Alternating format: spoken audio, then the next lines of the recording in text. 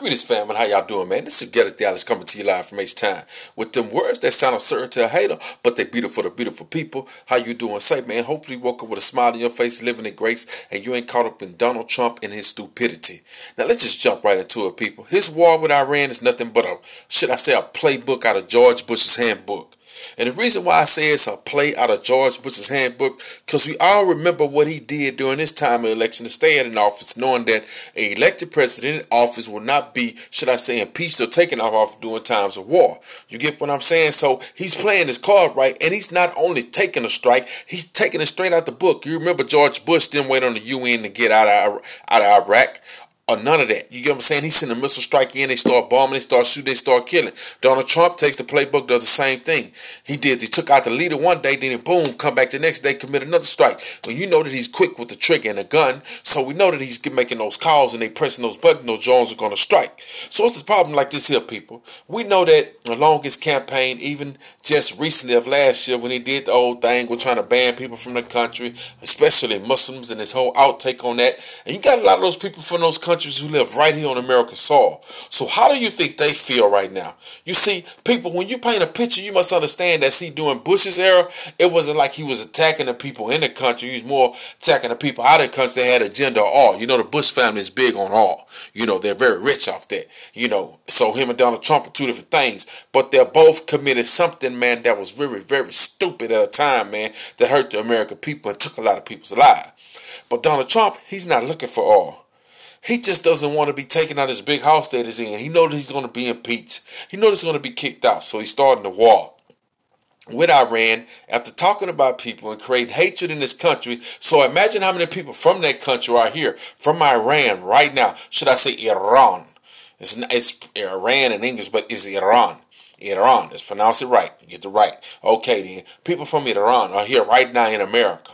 You know what I'm saying? And right now, they have a hate for him. So who's to say that nothing may take place right here on our soil? So people, all I can tell you, man, this is not a ploy. This is not a conspiracy to scare you, but just stay aware, stay prepared. You get what I'm saying? And mind the conversation and how you speak about people, because during times of war, people tend to say things that they don't mean, but really they mean them. They just don't mean to say it like that in the context of. But right now, man, there's a lot of people that hurt. You don't know who family member who had died over there.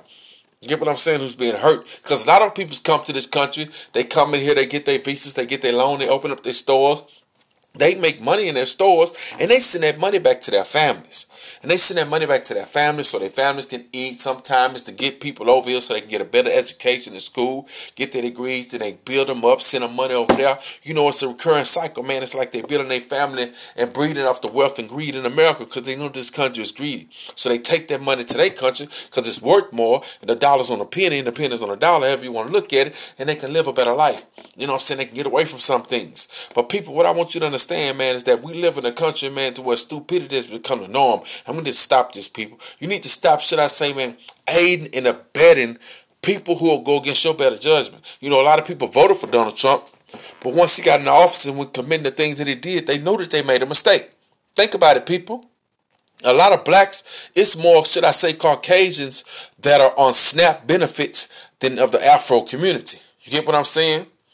When you look at opioid abuse and prescription drugs, the Caucasians are out there abusing these prescription drugs. It's not in the black community, but they make it look like it is. You get what I'm saying? That we're addicted to these pills, and they go by numbers through the doctor visit and everything. So you got to understand how this whole system works, people, and how it's bent and how it's meant to create us look like the enemy when we're not. You get what I'm saying? They created AIDS. You get what I'm saying? Got that and put that out there. But when they start to attack the white community, just like when they put out crack cocaine, powder cocaine. And when they took over, the powder cocaine was a rich man high. Now everybody can have it. Let's just get into the history, people. It's not to downplay or bring,